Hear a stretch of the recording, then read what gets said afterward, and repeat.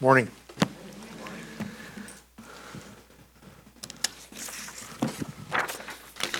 Let me invite you to open your copy of God's Word to Luke chapter 2. I want to continue studying the passage we began last Lord's Day.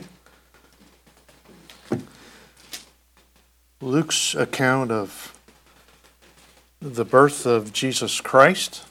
Last Sunday we studied the setting of Christ's birth in verses 1 through 7. This morning we want to move on to the announcement of Christ's birth in 8 through 12. I want to encourage you before I read today's passage to consider Wednesday night bringing yourself and your family to our evening of lessons and carols, where our really simple format is that we retell the Christmas story. We let the Word of God retell the Christmas story as we read passages related to Christ's birth from Genesis all the way through the Gospel of John.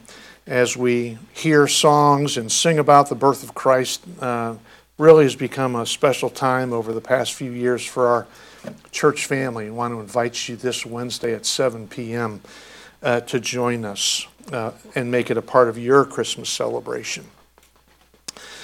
Our passage today, though, Luke 2, 8 through 12. Let me read these verses and ask for the Lord's help as we begin today.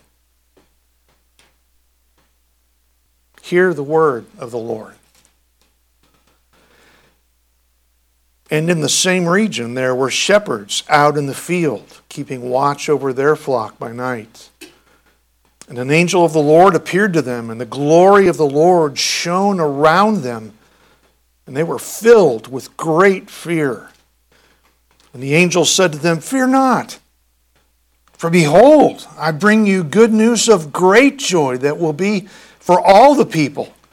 For unto you is born this day in the city of David a Savior who is Christ the Lord.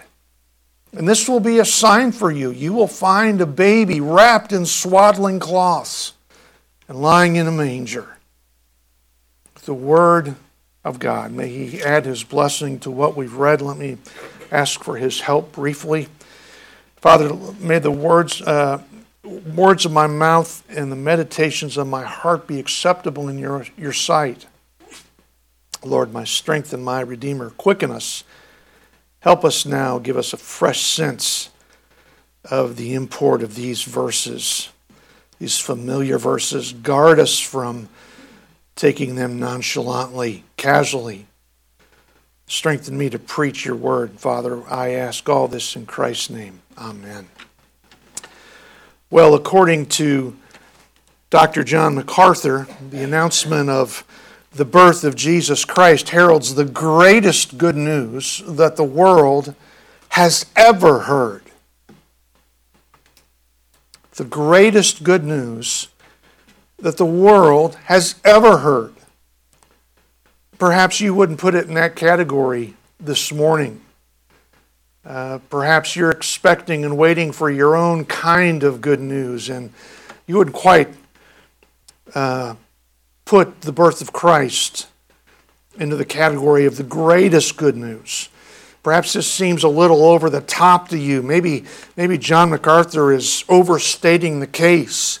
Really, the greatest good news the world has ever heard? Has he overstated it, or is this an accurate portrayal of reality? I believe he's right on the money. That this is an accurate statement. And I believe it's an accurate statement because of four components, four parts, if you will, found in the announcement of Christ's birth. I think that this is the greatest announcement of good news because of four things found in this announcement of the birth of Christ. The first component that we encounter is an unexpected audience. The birth of Jesus Christ is announced to the least likely group of people. Notice verse 8.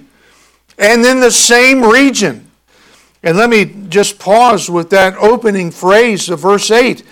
And this reminds us of our context. As I mentioned, we previously looked at the setting of Christ's birth in verses 1 through 7. Last Sunday morning, we observed the political setting, the prophetic setting, and the personal setting. In this last one, the personal setting, the personal circumstances surrounding Christ's birth were miserable. Far from home, because Joseph and Mary had to register in the town of their ancestor David. And due to overcrowding from the large influx of travelers, Mary is forced to give birth to Jesus in either some kind of lean-to stable or some manner of cave. Whatever it was where animals were usually kept, because an animal's feeding trough becomes Jesus' first bassinet. It was a scene of utter humility and anonymity. Christ was born completely anonymous until we get to verse 8. And in the same region, verse 8 goes on to say, there were shepherds out in the field, keeping watch over their flock by night. The announcement could not have come to a more lowly group than this. It was not made in faraway Rome to the Emperor Caesar Augustus, nor was it made in nearby Jerusalem to King Herod. The announcement of Christ's birth is made to men who made their living tending sheep that would be offered as sacrifices in Jerusalem. What makes them such an unlikely audience for this most important of announcements? Well, it says in verse 8 that they were out in the field. That is important for us today because it tells us, well, it's a present participle and it describes ongoing action. It tells us these men weren't just out for the evening, but that they made their home in the outdoors. They continually lived outside with their flocks. And what this means is that it was extremely difficult for them to keep the regulations of the Mosaic Law. Not to mention the requirements that the Pharisees piled on top of the law of Moses. Because of this, because they lived outside and weren't able to fulfill all the regulations of the law, they were often looked down upon by the general population as unspiritual men. They were despised by the general public. Of course, this is not God's opinion of shepherds. God himself is referred to as the shepherd of Israel. Jesus says, I'm the good shepherd in John chapter 10. But because these men were unable to keep many of the laws from the Old Testament, they were frowned upon, looked down upon, even despised by many in the general population. Well, to make matters worse, men of this occupation weren't always the most upstanding citizens of the town. It seems they had trouble with their pronouns. They often would confuse the words thine with mine. And that pronoun trouble got them into a lot of hot water. In fact, by the end of the New Testament era, shepherds were viewed so poorly that they weren't allowed to give testimony in court. They grew to have very poor reputations as the years progressed. Well, Pastor Rob, as interesting as that is, what difference does it make?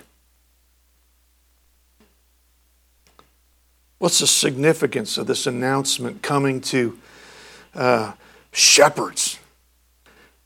And why should you and I be encouraged by this?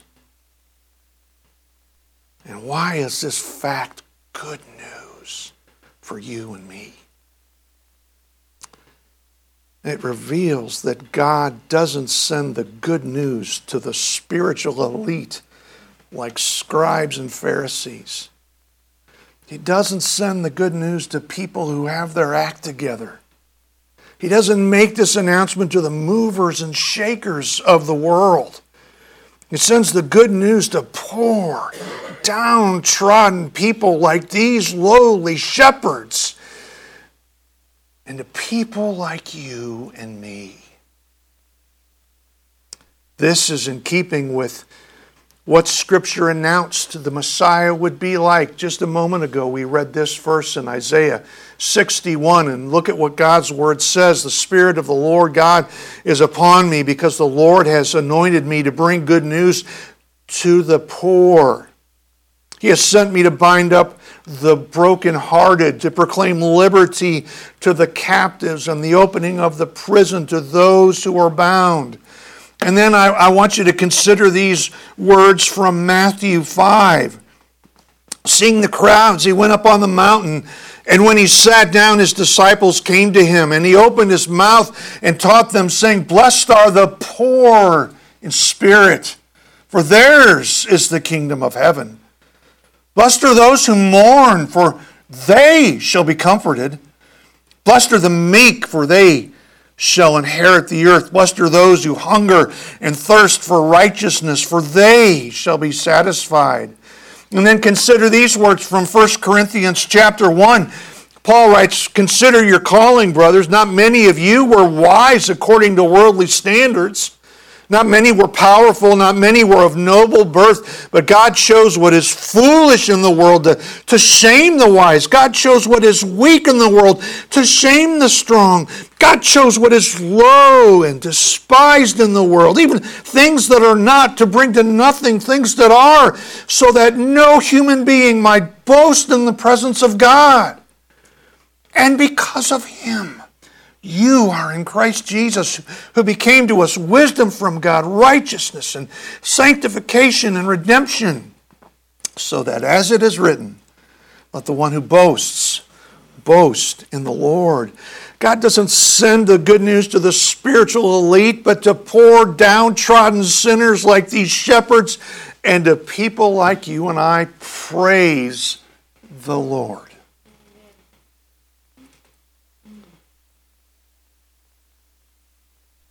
Listen to Pastor Ken Hughes.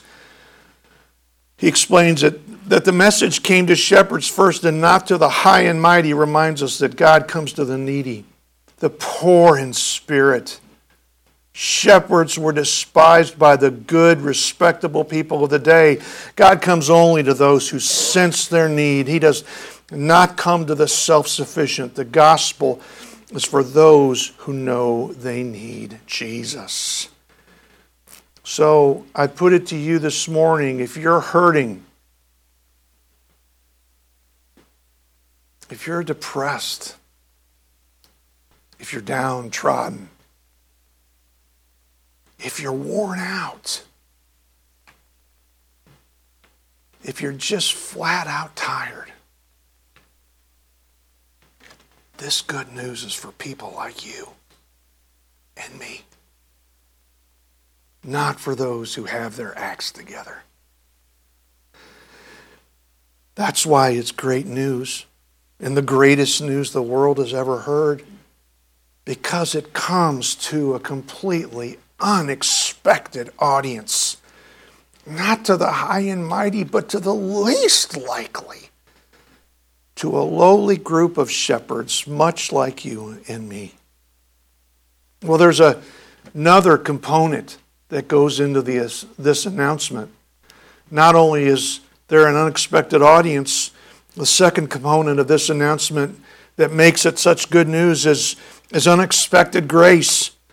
The shepherds experience the unexpected grace of God. I want to point out three things about this unexpected grace. And first, I want you to notice the angel of God as he appears in verse 9. Look at the text of your Bible. And an angel of the Lord appeared to them. This word appeared means to stand over someone or stand before someone. And often it communicates the idea of a suddenness to the appearing.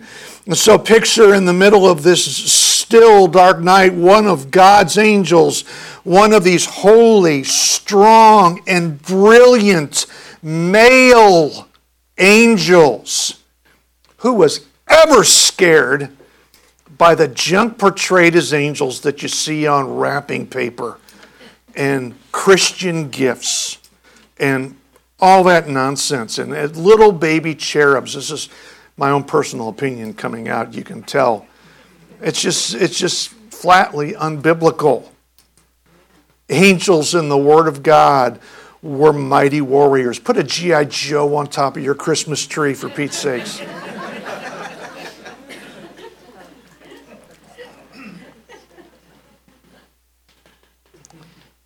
One of these holy and strong and brilliant angelic beings suddenly appears standing by the angels. They did not see him approaching. And from the angel, the second thing we see is the glory of God. Verse 9 goes on to say, and the glory of the Lord shone around them. Bad enough that the angel appeared out of nowhere, but his appearance was also accompanied by the blinding and terrifying glory of God. This heavenly brightness was the radiant glory of the angel standing in God's presence. In Exodus, we read about Moses. And when he came down from Mount Sinai, he had to cover his face because he radiated the glory of God, and the Israelites were afraid of him. This angelic being, no doubt standing near the throne of God, radiated his glory to an even greater extent. Verse 9 says, look at the words, shone around them. And so this is not a small light. We're talking about God's glory is illuminating the entire setting. And the shepherds respond to the glory of God the way any normal person would. They were frightened out of their minds. Verse 9 says, and they were filled with great fear. Literally, and they feared a great fear. It's a literary device stressing the intensity of their fear. And another version says they were terrified, but I always come back to the King James, which says so eloquently, they were sore afraid. This is the normal response, or should be the normal response to any human in the presence of an angel in the sight of God's glory. And we see this as a common response throughout Scripture. Consider this well-known response from the prophet Isaiah in Isaiah 6 as he's standing before the throne. He says, woe is me, for I am lost. Again, the older version says, for I am undone. I'm ruined. It's curtains. For I am a man of unclean lips, and I dwell in the midst of a people of unclean lips. For my eyes have seen the King, the Lord of hosts. And then when Jesus performs the miracle of the great catch, Peter responds in a similar fashion. But when Simon Peter saw the miracle before him that Christ had just performed of filling the nets with fish, he fell down at Jesus' knees, saying, depart from me, for I am a sinful man, O Lord. Isaiah and Peter respond like this because they become keenly aware of their sinful condition as they stand before the glory of God. And no doubt these shepherds were feeling something akin to Isaiah and Peter. And no doubt they too had become acutely aware of their sinfulness in the presence of this radiant glory. And like Isaiah, likely thought that they too were undone, ruined, destroyed by the radiance of this holy light.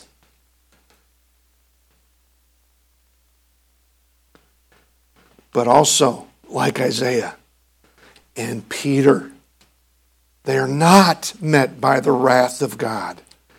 They're met by the grace of God. Expecting obliteration like Isaiah and experiencing fear like Peter, they encounter the grace of God instead. Look at verse 10. And the angel of the Lord said to them, fear not. The tense gives it the meaning of stop being afraid. And it's, I don't know if you've ever been frightened out of your mind and someone walks up to you and says, don't be afraid. And you go, right. I'll stop right now. How silly of me. It's not a switch, is it? When you've had the shock of your life and someone says, like good old Bob Newhart, well, just stop it. Just stop it. Fear not. For behold, an intensive particle. Pay attention to this. Take note. Even, forgive me for being too casual. Check this out. I bring you good news of great joy that will be for all the people. He wasn't bringing news of their impending destruction. He brought news of their salvation.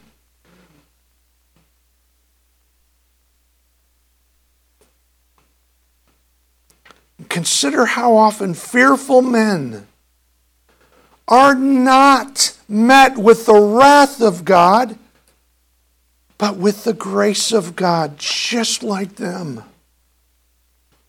On an everyday basis, mankind usually experiences the grace of God, not His wrath. God described just how gracious He was and how patient He was to Moses on Mount Sinai. Exodus 34:6 says, the Lord passed before him and proclaimed, the Lord, a merciful and gracious God, merciful and gracious, slow to anger, and abounding in steadfast love and faithfulness, keeping steadfast love for thousands, forgiving iniquity and transgression and sin, but who will by no means clear the guilty, visiting the iniquity of the fathers on the children and the children's children to the third and fourth generation. Alluding to these very words, David writes in Psalm 103, He does not deal with us according to our sins, nor repay us according to our iniquities. And in the book of Nehemiah, it says, but you are a God ready to forgive, gracious and merciful, slow to anger, abounding in steadfast love. This is why the prophet Jonah ran away from Nineveh to Tarshish, because he knew the Lord was this kind of God, didn't he? Jonah hated the Assyrians. They were cruel, and Jonah wanted God to drop the hammer on them. And what happened? Well, Nineveh turned from her sin. They repented. And Jonah complains to the Lord, Lord, is not this what I said when I was yet in my country? This is why I made haste to flee to Tarshish. I knew that you're a gracious God and merciful, slow to anger and abounding in steadfast love and relenting from disaster. I knew you would forgive them. The attribute of God that mankind normally encounters on an everyday basis is not His wrath, but His grace. and forbearance and patience. Paul said it like this in Romans, or do you presume on the riches of his kindness and forbearance and patience, not knowing that God's kindness is meant to lead you to repentance? John MacArthur sums it up. Unlike the false gods of Israel, Israel's pagan neighbors, the God of Israel, the only true, eternal, and loving God is by nature compassionate and gracious, slow to anger, and abounding in loving kindness. There's a Christian author named Philip Yancey, and he writes about this unexpected grace. He says, I learned about incarnation when I kept a saltwater aquarium. Management of a marine aquarium, I discovered, is no easy task. I had to run a portable chemical laboratory to monitor the nitrate levels and the ammonia content. I pumped in vitamins and antibiotics and sulfa drugs and enough enzymes to make a rock grow. I filtered the water through glass fibers and charcoal and exposed it to ultraviolet light. You would think, in view of all the energy expended on their behalf, that my fish would at least be grateful. Not so.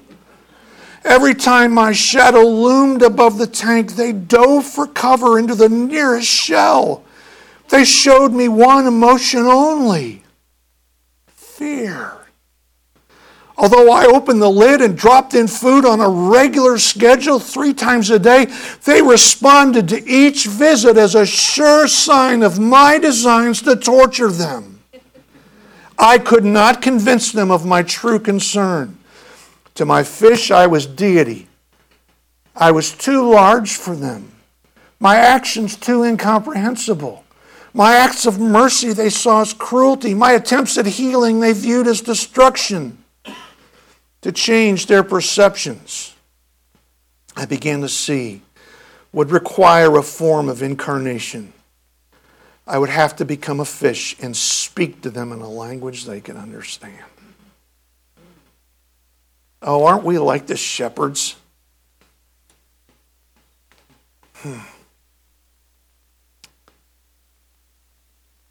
Expecting the hammer to drop.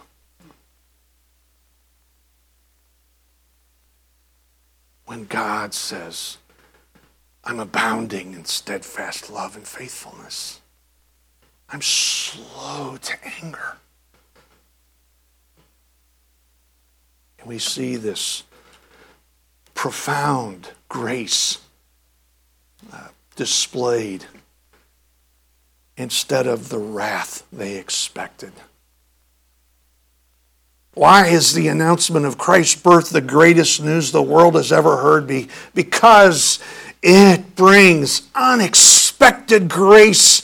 This was not an announcement of destruction, but of salvation through Jesus Christ. Well, then there's a third component we see. The third component we see in Christ's birth is an unexpected title. A better heading should be unexpected titles, because there's actually 3 titles that communicate the heart and essence of the angel's good news. Look at verse 11 with me. For unto you is born this day in the city of David a Savior, who is Christ the Lord. The first title the angel uses for Jesus. Oh, I put them all up there at once. Well, there they are. Is Savior. And the way that the sentence is structured in the original language stresses this first term. It's as though the angel is saying, above all else, this child will be a Savior. This term meant deliverer or redeemer. This not only describes the greatness of Mary's son, but it also puts Caesar Augustus in his place, because he too was sometimes ascribed this very term, soter, Savior. And it's as though the angel is not only announcing that their Savior is born, but he's also saying, enough about Caesar Augustus. Forget about him. Here's the real Savior. And this is, of course, how Gabriel announced Jesus' name in Joseph's dream. She will bear a son, and you shall call his name Jesus, for he will save his people from their sins. So the first title you see is Savior, but then he goes on to call him Christ. This is not merely Jesus' last name, as so many think Jesus Christ, it's just his first and last name. This is a title. This title is the Greek translation of the Hebrew term Messiah. And that means anointed one, anointed with oil, that is. In the Old Testament era, the priests and the prophets and the kings were all anointed with oil before they served the Lord. It was a metaphor for the Spirit's ministry covering them. So really, every king of Israel could be referred to as the anointed one. But there was also a very special anointed one that they looked forward to, the anointed one, described by Isaiah and other prophets, the one God would ultimately send to be their deliverer, be their redeemer. And the angel's use of this title indicates that this newborn child was not just another anointed one. He was the anointed one, the one God had sent to deliver his people from their sins. So just pause and think about the cumulative effect these names would have on these shepherds. Possibly somewhat God-fearing men, some familiarity with truth. And if so, these names would begin to pile up and begin to, with each name, cause them to take a step back, realizing the magnitude of this person that's being announced to them. Well, finally they get to the third title, which is Lord. Sounds fairly innocuous, and we commonly refer to him as Lord, and the title can simply mean master. But this same term, kurios, is used in the Greek Old Testament to translate God's covenant name, Yahweh. So not only is this newborn child Israel's Savior, he's also the anointed one, the Messiah. And to top it all off, this newborn child is actually none other than God himself. The covenant-keeping Yahweh of the Old Testament scriptures. And with these three titles now piled on to each other, the shepherds are no doubt staggering under the weight of these titles. The greatness of this newborn child is beyond belief. He's your Savior. He's Israel's Messiah. And he is God, a very God. Alexander III of Macedon, who you and I know as Alexander the Great, or A.T. Great if you prefer, succeeded his father, King Philip II, to the throne at the age of 20. He spent most of his ruling years conducting a military campaign throughout Western Asia and Northeastern Africa, and by the age of 30, he had created one of the largest empires in history, stretching from Greece to northwestern India. He was undefeated in battle and is widely considered still to be one of history's greatest and most successful military commanders. Alexander the Great's name is synonymous with conquest. A man in his army had been accused and brought before Alexander of cowardice in battle. Brought before Alexander in profound shame, Alexander inquired what the man's name was. He replied softly, Alexander. I can't hear you, the ruler stated. The man said a little louder, Alexander. The process is repeated one more time, after which Alexander the Great commented, either change your name or change your conduct. His name implied inherent greatness and conquest, and no coward would be allowed to share his name. Just like the names this angel used. The significance of these titles and the weight they bore was not lost on the shepherds. And hearing these names pile up must have been overwhelming. The weight of these names would have certainly pressed home the incredible goodness of the angel's good news. So why is this the announcement of Christ's birth the greatest news the world has ever heard? Because it contains unexpected titles, or an unexpected title, if you prefer. The child born in Bethlehem was their Savior, their Messiah, and their God. There's a fourth component to this announcement. The fourth component of the angel's birth announcement was an unexpected sign. The sign by which the shepherds could identify their God and King and Messiah was truly shocking. Look at verse 12 in your Bible. It says, and this will be a sign for you. You will find a baby wrapped in swaddling cloths and lying in a manger. This newborn Savior, this Messiah and God had entered their world by becoming a real human baby. He didn't merely seem human, as some in the ancient world believed Christ to be, later shown to be heretics. He didn't just seem human.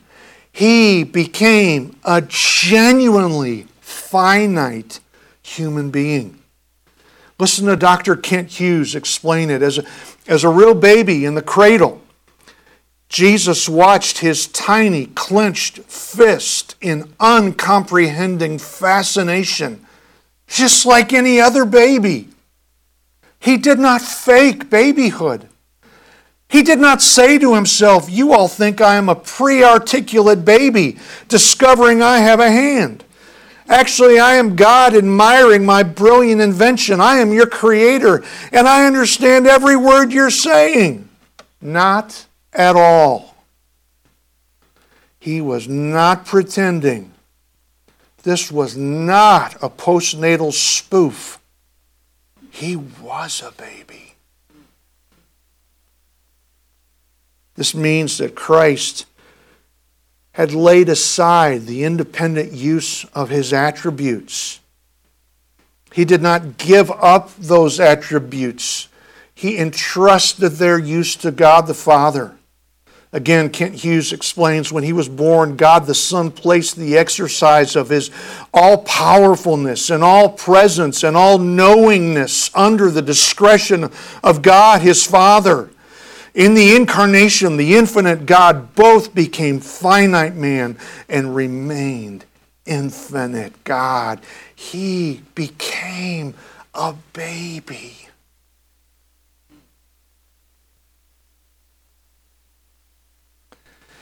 Sympathetic resonance is the scientific fact that if you possess two identical tuning forks and strike one, the other will begin to vibrate in sympathetic resonance. Strike one tuning fork, and if it's the same pitch, the other one will begin vibrating too. If you had two pianos in the same room that were tuned the same and struck one note, the same note on the other piano would respond in sympathetic resonance. Such a sympathetic resonance exists between Jesus Christ and us. Because he became fully human, except without sin. When a note of sorrow is struck in our lives, it resonates in his humanity. Listen to this quote. Christ's instrument, his humanity, was like ours in every way except that he had no sin. And when a chord is struck in the weakness of our human instrument, it resonates in his. There is no note of human experience that does not play in Christ's as well. For we do not have a high priest who is unable to sympathize with our weaknesses. He has an unequaled capacity for sympathy. It goes far beyond intellectual understanding. Jesus does not just imagine how his children feel. He feels it.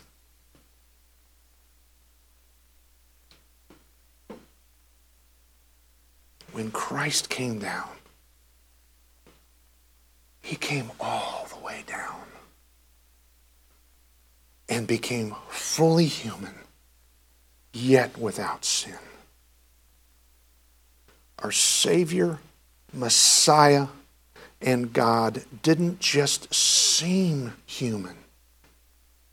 He really became a human baby. That's why this sign is so unexpected and so shocking. Consider the way Paul said it in Philippians chapter 2. Make your own attitude that of Christ Jesus, who existing in the form of God, did not consider equality with God as something to be used for his own advantage. Instead, he emptied himself by assuming the form of a slave, taking on the likeness of men. Why is the announcement of Christ's birth the greatest news the world has ever heard? Because of this unexpected sign.